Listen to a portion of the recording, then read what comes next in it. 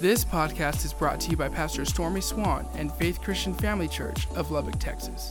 For more information, please visit faithchurchlubbock.com. Thank you. I welcome you. I'm glad you made it out today. Getting more and more in here, so good to see you back if you hadn't been back. Again, God bless all of you. The kids part right there, it's a pretty hard act to follow. I think some of you have been thinking I'm going to get up here and lead you in that.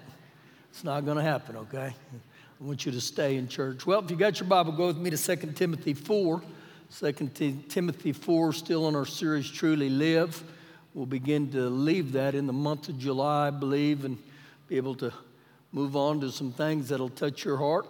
As you're turning there, just from the beginning of Faith Christian Family Church, we've been going almost 20 years. It'll be 20 years next month. And the heart of this house has always been what I like to refer to as a crayon box. If you think of a crayon box, it's every color of skin. And that's been the heart of this house from the beginning. It'll always be that way. And so I welcome people. We love people. And again, I've had one say, well, we hadn't seen any posts of yours on social media. Well, I'm going to give you a little insight. You won't. Because I'm not on social media, and if you're on there, bless you, that's your deal. But again, sometimes right now in our society, just because someone puts something on social media, they may post something, that doesn't necessarily mean they live that, okay? And so again, I think the best thing we can do is walk out this thing called love. That's why the Lord said in Matthew 22, He said, 2 commandments, to love the Lord thy God with all thy heart, with all thy soul, with all thy might, and to love your neighbor as yourself.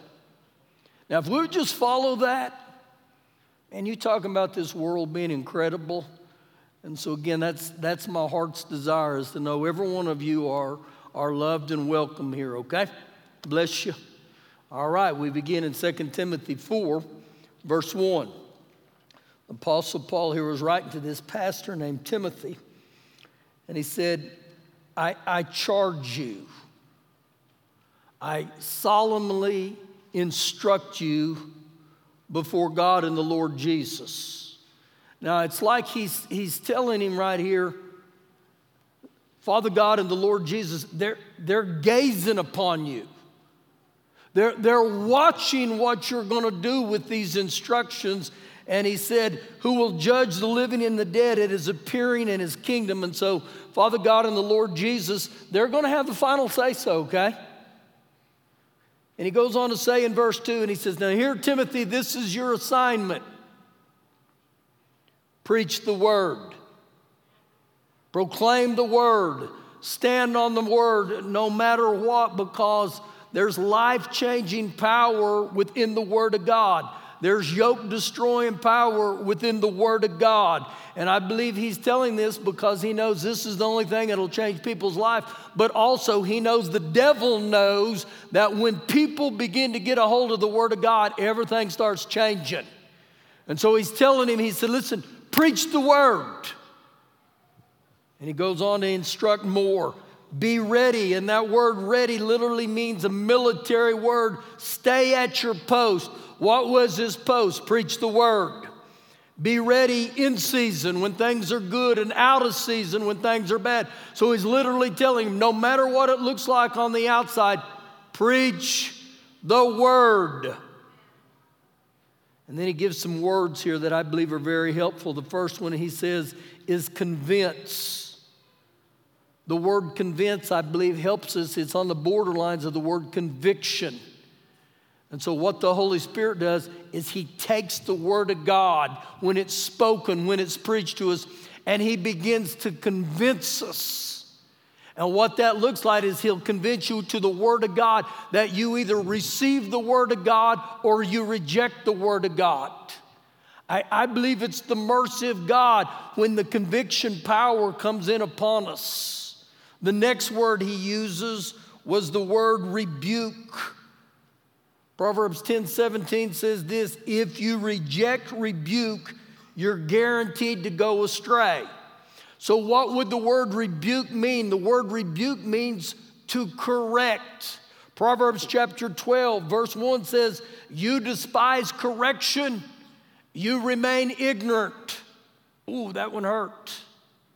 And so again, what happens here is the Holy Spirit, He rebukes, He corrects in our thoughts, our deeds, and our actions. And He says, do they line up to the Word of God? The last one He says to exhort, to admonish, to encourage, to run the race, to go before God, never to stop serving God. And He ends with all long-suffering, patience, and teaching, which is wisdom. Now, what I found out when you begin to teach the Word of God, some people think, well, you're narrow-minded, you're negative, you're critical, you're judgmental. But political correctness never does override the Bible or the Word of God, and opinion polls do not determine reality, only the Word of God. Verse 4. Verse 3. For the time will come when they, the word they means large numbers of people, will not endure sound doctrine. Now, this is a warning to us, okay? These times are going to begin to come where people will not listen, respond. They lose their appetite or a distaste for the Word of God. Man, a strong word. You've got to fall in love with the Word of God. You've got to say, man, I desire the Word of God. I want to hear the Word of God. And I can tell you right now, sometimes in my life, the Word of God is annoyingly accurate. But I still treasure the Word of God because it's the mirror I must live and look into. And so He gives this warning. And so instead of sound doctrine, they will go but according to their own desires, their own pleasings, their own lust, or their gratification.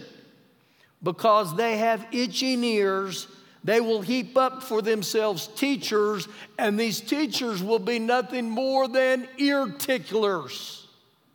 What does that mean? They'll be heaped up in large numbers, and their desire is to tell people what they want to hear instead of what they need to hear. Now, this was the warning. Now, think about this. He's telling this pastor, Timothy, he said, listen, you've got to give them the Word of God. You've got to preach the Word of God. Don't apologize for the Word of God. Verse 4, and they will turn their ears away from the truth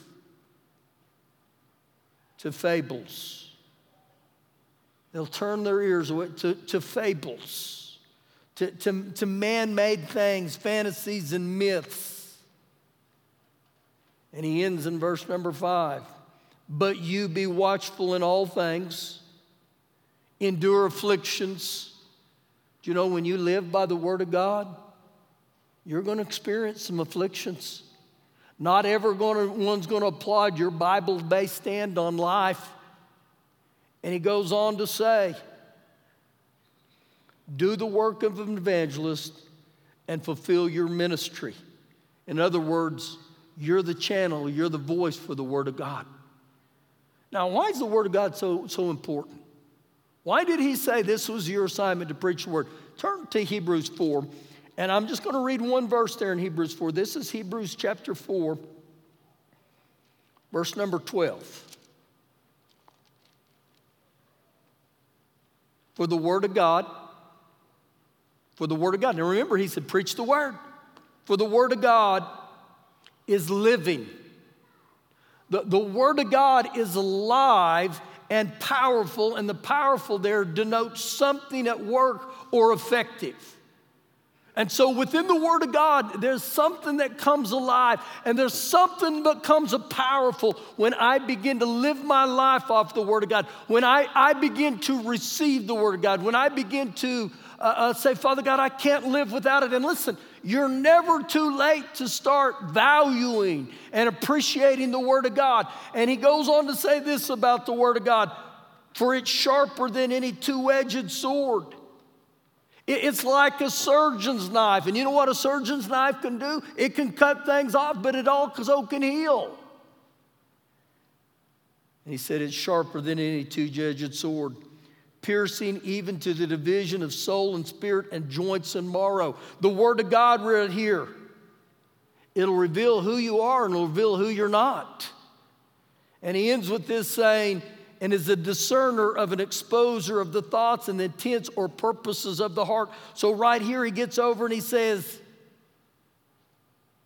let your life be based on that right there. Let the Word of God become the thing that sharpens you. And so you begin to get an insight of how important the Word of God is. Now, go with me to the book of 1 Samuel chapter 15.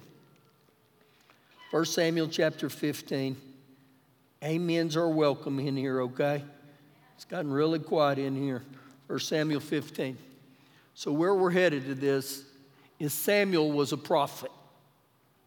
1 Samuel 9:9 says that he was a seer, S-E-E-R. In other words, he would see into the spirit realm. He was the voice of God.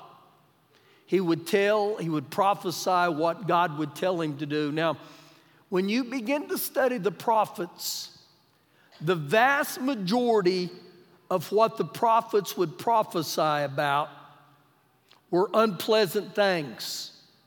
You ever go in there and look? They were about repentance. They were about judgment. They were about sin. They were about destruction. Almost every one of them had to do, change your heart. Get your heart right.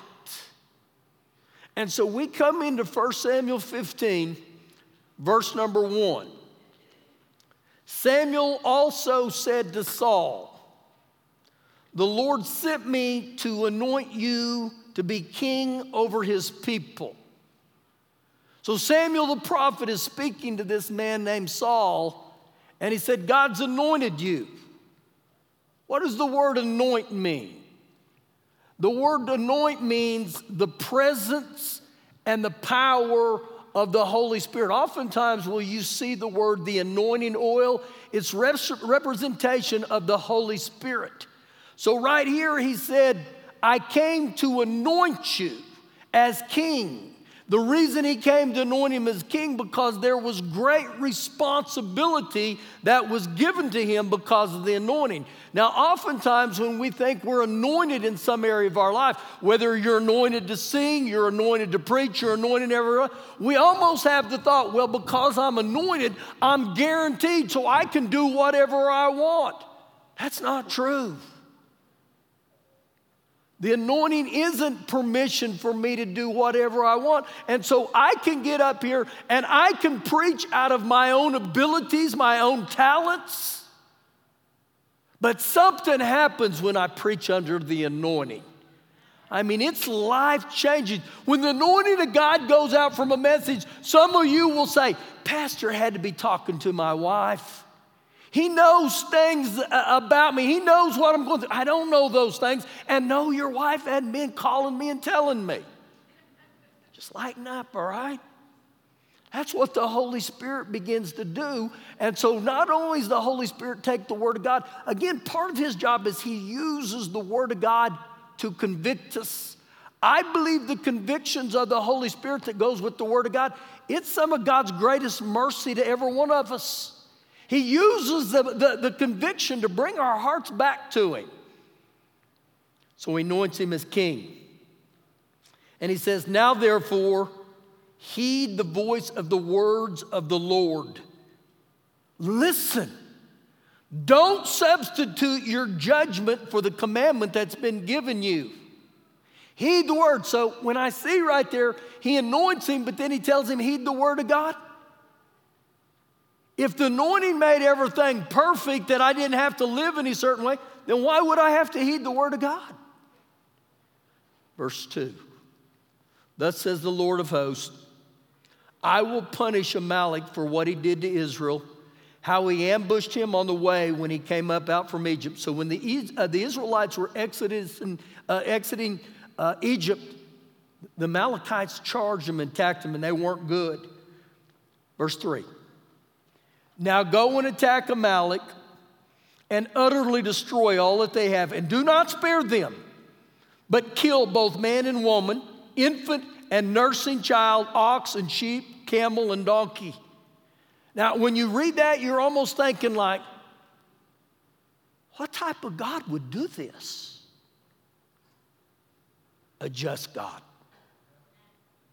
The reason he says this is because he had given the Amalekites years and years and years to repent, a change of heart to come to him.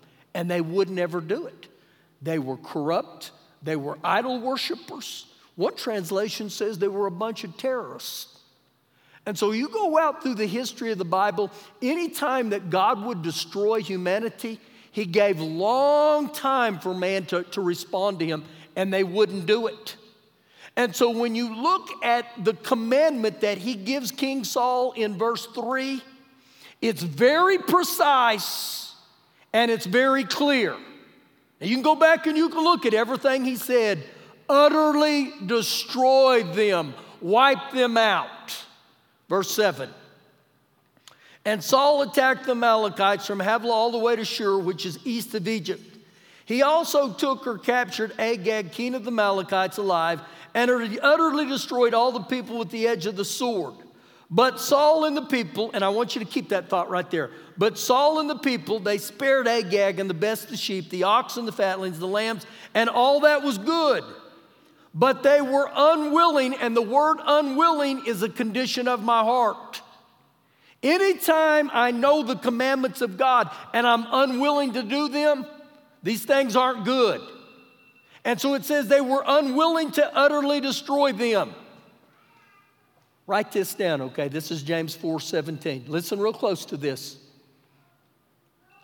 It is sin to know what you ought to do and then not do it. Let me say that again. James 4:17. It is sin when you know what you're supposed to do and you don't do it. And so he unwillingly was to utterly destroy them, but everything despised and worthless they utterly destroyed. So what happens here is Saul decides to take pity on King Agag, and anything that was a value of the livestock, he kept them. But anything that in his eyes that was worthless, he destroyed. So what you see here is a man who deviated from what God told him to do. So here's your little phrase right here.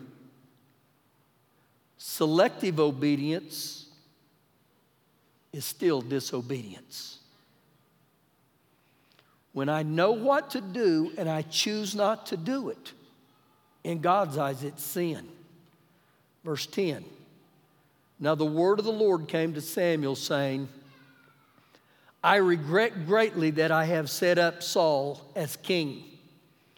When he says this is an expression of sorrow. This wasn't an expression of error, okay? God didn't make a mistake and say, uh-oh, I got that wrong. No. God puts every one of us in positions, and he wants us to obey him, and he wants us to bless us. But when we unwillingly do what he asks us not to do, we cause God to move us out of those positions. Not because God wanted to, so that's what this is talking about. So he goes on to say, why did God regret? Now listen real carefully, for he has turned his back from following me. In other words, he's no longer loyal to me and has not performed my commandments. He has not obeyed my commandments, and it grieved Samuel, and he cried out to the Lord all night.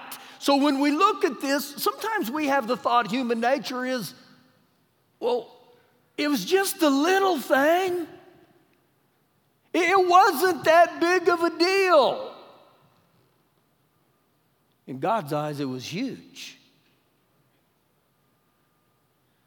So let me give you a little illustration here that I think will help you today. So there's a man who's getting ready to leave his house to go to work one day. And he tells his teenage son, your assignment today is to mow the lawn, the front and the backyard. You got it? Got it. The daddy gets home that day from work and he pulls up and he notices his yard looks a little bit funny. that 90% of it is mowed, but there's 10% right there in the front that wasn't mowed. And so he goes in the house and he brings his son out and he says, "What's up with this? I ask you to do the lawn and you leave 10% of it not done." And so the dad begins to discipline him. The dad begins to correct him. The dad begins to punish him. And when the dad is doing this, the teenage boy goes, "Whoa, Dad, whoa. Chill. Why don't you focus on the 90% that I did do instead of the 10% that I didn't do?" And so oftentimes, that's how we look at the things of God. God's not about us deviating from His commandments even a little bit. It's a big deal to God. And even in this situation, He knew this. You're the leader, you're the king, and whatever you do in moderation, your children will do in excess. Uh-oh. What do you mean by that, Pastor? When you're in any form of leadership, everything rises and falls on leadership. Well, I don't want that. I don't want that responsibility. Too late. So again, understand this. When you start compromising even just a little bit, what's human nature? Well, I got away with it. So the next time the daddy comes home, 20% of the lawn's not done. Lighten up, Dad. See, that's kind of how we treat God. Keep reading, verse 12. So when Samuel rose early in the morning to meet Saul, it was told Samuel, saying, "Saul went to Carmel, and indeed he set up a monument for himself." He pretended to be sacrificing to God, but he's really sacrificing to his own ego. Lift Saul higher. He goes on to say, "And he has gone around, passed by, and gone down to Gilgal." Then Samuel the prophet went to Saul, and Saul said to him, "Blessed are you of the Lord. I have performed the commandment of the Lord." And so when Samuel sees him, Saul says, I've performed the commandment of the Lord. I've done what God asked me to do. You begin to see the deception in his heart. He didn't do what God had told him to. And so when he says this, watch Samuel's response in verse 14. But Samuel said, "What then is the bleating of the sheep in my ears and the lowing of the oxen which I hear?" So Samuel asked him this question, and he was forcing Saul to have to acknowledge, what's this? Bah. What's this? Moo. Now, that may not sound quite like they did, okay? But when he said that, he's saying, you said I obeyed or fulfilled all the commandments, and if that's the truth, what's up with this noise I'm hearing? Verse 15. And Saul said, "They have brought them from the Amalekites for the people." And so when he's confronted about his sin, when he's confronted about this bad, you know what he says? It's the people.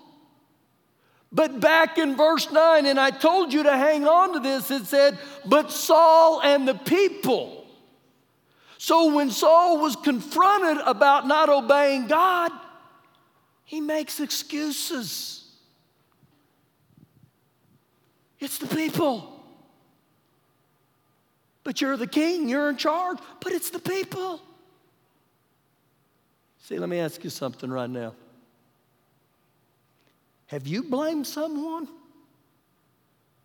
Have you put the blame on people? Because this has gone around a long time in society. Actually, it goes back to the Garden of Eden. Remember when Father God corrected Adam? And his goal in correcting Adam was to get Adam to repent. And he said, "Why'd you do this? Who told you you were naked?" And remember what he said? That woman. It's that woman. And then you know what he said next? That woman that you gave me. So human nature is, I'm going to blame someone else, or I'm going to even blame God. You're a bold soul to blame God. You know what he was saying in the garden, basically? He stomped his feet and looked up to God and said, I don't know why you did this. I was doing just fine with the monkeys, and you got this brilliant idea to bring this woman. And not only did bring a woman, I had to give a rib for her. See, this is what he does. So he blames her. He blames the people first. Then watch what he does.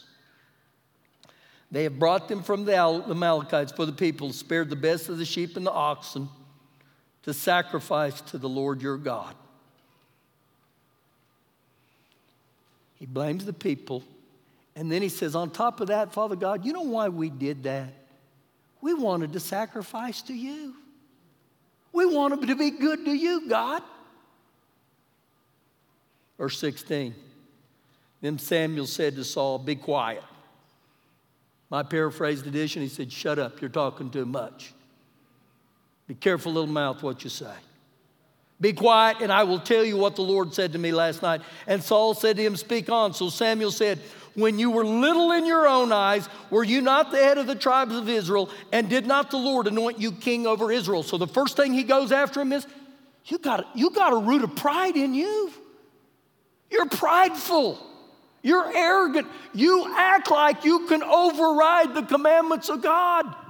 And then he goes on to say in verse 18, now the Lord sent you on a mission and said, go and utterly destroy the sinners, the Amalekites, and fight against them until they are consumed or exterminated. Why then did you not obey the voice of the Lord? Why did you swoop down on the spoil and do evil in the sight of the Lord? Why did Samuel say this to him? Samuel wanted to expose the disobedience in his heart, not to punish him. He was wanting Saul to repent. Do you not see your error? This is what he was saying to him. And so when we look at these things and say it wasn't a big deal, it says at the end of verse 19, to do evil in the sight of the Lord. So when we cut corners, understand God's not happy with it. And so I highlight again the repentance that he tried to lead him to. So here's how my thought begins to go. I know how the story ends. It doesn't end good for Saul. But what would have happened if he would have repented? What would have happened if everything changes? And the reason I know everything changes is because God says if you'll confess your sin, I'm faithful and just to not only forgive you, but to cleanse you. And you go back, when King David finally repented, man, his life ended up well. That's the same for me and you. When I come across like prideful and arrogant, I'm not repenting. You get an argument with your parents, you get an argument with my spouse. I'm not repenting. I always have to repent. I'm the only one that ever has to say I'm sorry. Well, pat yourself on the back. Woo, praise the Lord. Verse 20. And Saul said to Samuel, but I have obeyed the voice of the Lord. Wow. You're talking about a hard heart. But I have obeyed the voice of the Lord. And I've gone on the mission on which the Lord sent me, and I brought back Agag, king of Amalek, and I've utterly destroyed him. So you begin to see the weaknesses in his characters. First, he claimed to obey. Then he blames the people. And then again, he seeks to justify himself. And watch how he ends this in verse 21. But the people, he still can't get off of them. It's those stinking people. They took of the plunder, sheep, oxen, the best of things which should have been utterly destroyed, to sacrifice to the Lord your God in Gilgal. Hard heart. Verse 22. So Samuel said, has the Lord as great delight in burnt offerings and sacrifices as in obeying the voice of the Lord? So better stated right here, he's telling him, a multitude of offering and sacrifices cannot excuse or atone for disobedience to God. You can try to blow it off. You can do this and this and this and this, but that's what he's saying. It's not going to atone for disobeying God. So what was the answer? I know some of you like to put tattoos on you. Here's you a good one. Behold, to obey is better than sacrifice. To obey is better than sacrifice. You want to be popular in heaven? Obey. Obey. Obey. Children, Ephesians 6, 1, 2, and 3. Children, obey your mother and father, which is the first command with promise, that it will be well with you and long life on this earth, if you obey the command. See, the quicker I get to obeying the Word of God, the better my life is. And I'm not just coming after you children, okay? I find in my life the thing that moves the heart of God is my obedience. Not just my obedience, but how do I obey? Do I obey Him just because it's the Word of God, or do I take honor and obey Him? And many of you have heard me say this illustration. Years ago, my dad had said, listen, you're going to take out the trash today, okay? That's your job. Well, I knew my days to take out the trash. And so there were days I would take the trash out, and all the way through the backyard, all the way to the dumpster, I would bellyache, I would moan, I would complain, and I did it, but there wasn't a blessing on it. But something happens when I obey, and I said, woo, Father God, I get to obey you today. It's not a punishment for me to obey Him. And he ends this verse and he says, and to heed, to obey, to listen, than the fat of rams. What does that mean? Glad you asked. The fat of rams is a symbol of the intellect. When I override the commandments that God has given me because I think I'm so smart, you better get ready. So he's literally saying, I need to learn to obey God over conforming to my human intelligence. To better help you, the Word of God is higher than human intelligence. Wow, there's a lot of agreement in here on that one.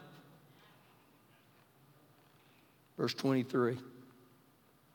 For rebellion is as the sin of witchcraft. Rebellion itself is worse than the occult. And stubbornness, and the word stubborn there literally means to push back from the truth. So when someone knows the Word of God, the truth of the Bible, yet pushes back and does not obey them, did you see what he said here? Stubbornness is iniquity and idolatry. And so idolatry is when I put my desires above God's. Rebellion and stubbornness. Listen to the end here. Because you have rejected the Word of God, He has also rejected you from being king. You've exchanged the truth for a lie. See, and when I look at Saul's life here, he believed God was on his side. He believed God condoned his behavior, approved of his lifestyle. But God didn't. And God tried to help him and correct him. But he wouldn't heed it. He wouldn't listen. And so we can go back to this and we can have the thought, that wasn't a big deal. It was huge in God's eyes. Reject the truth. Preach the Word. The Word of God is alive and powerful. And so something happens when I obey it. Last week on my car, I got a roofing nail, at least one in my tire. It started going flat, so I put some air in it. So I made an appointment to get the flat fixed. On the way to get the flat fixed, my car began to wiggle a little bit. A little vibration.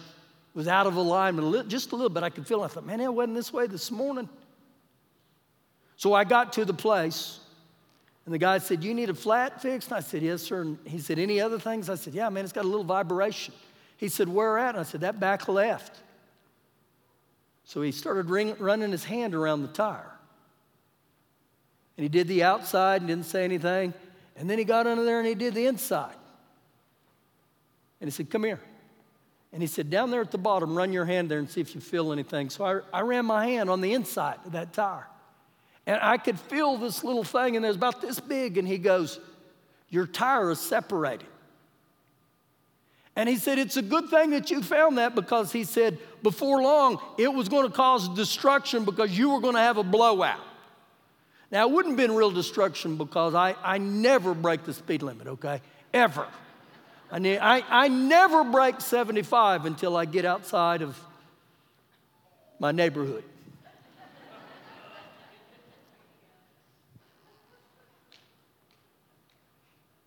What's your point? A lot of times, we have a little separation on the inside. Remember, the tire was on the inside where it wasn't visible to my eye from that point of view. And so there's warnings that the Holy Spirit begins to move within us. And on the inside, we got a little wiggle, we got a little vibration. Pay attention, pay attention, pay attention. And I can pay attention and I can deal with it and I can get it fixed and repaired by going to the Lord, or I can override it. But when I override it, guess what? You're looking right into the eye of a blowout, of destruction.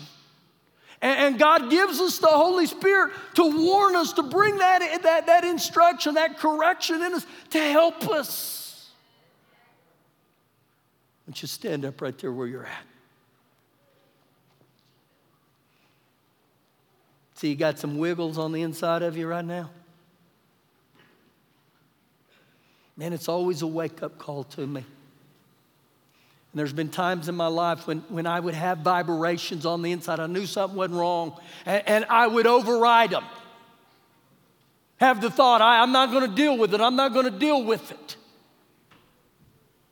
Man, I can't override the Holy Spirit. I can't override those areas.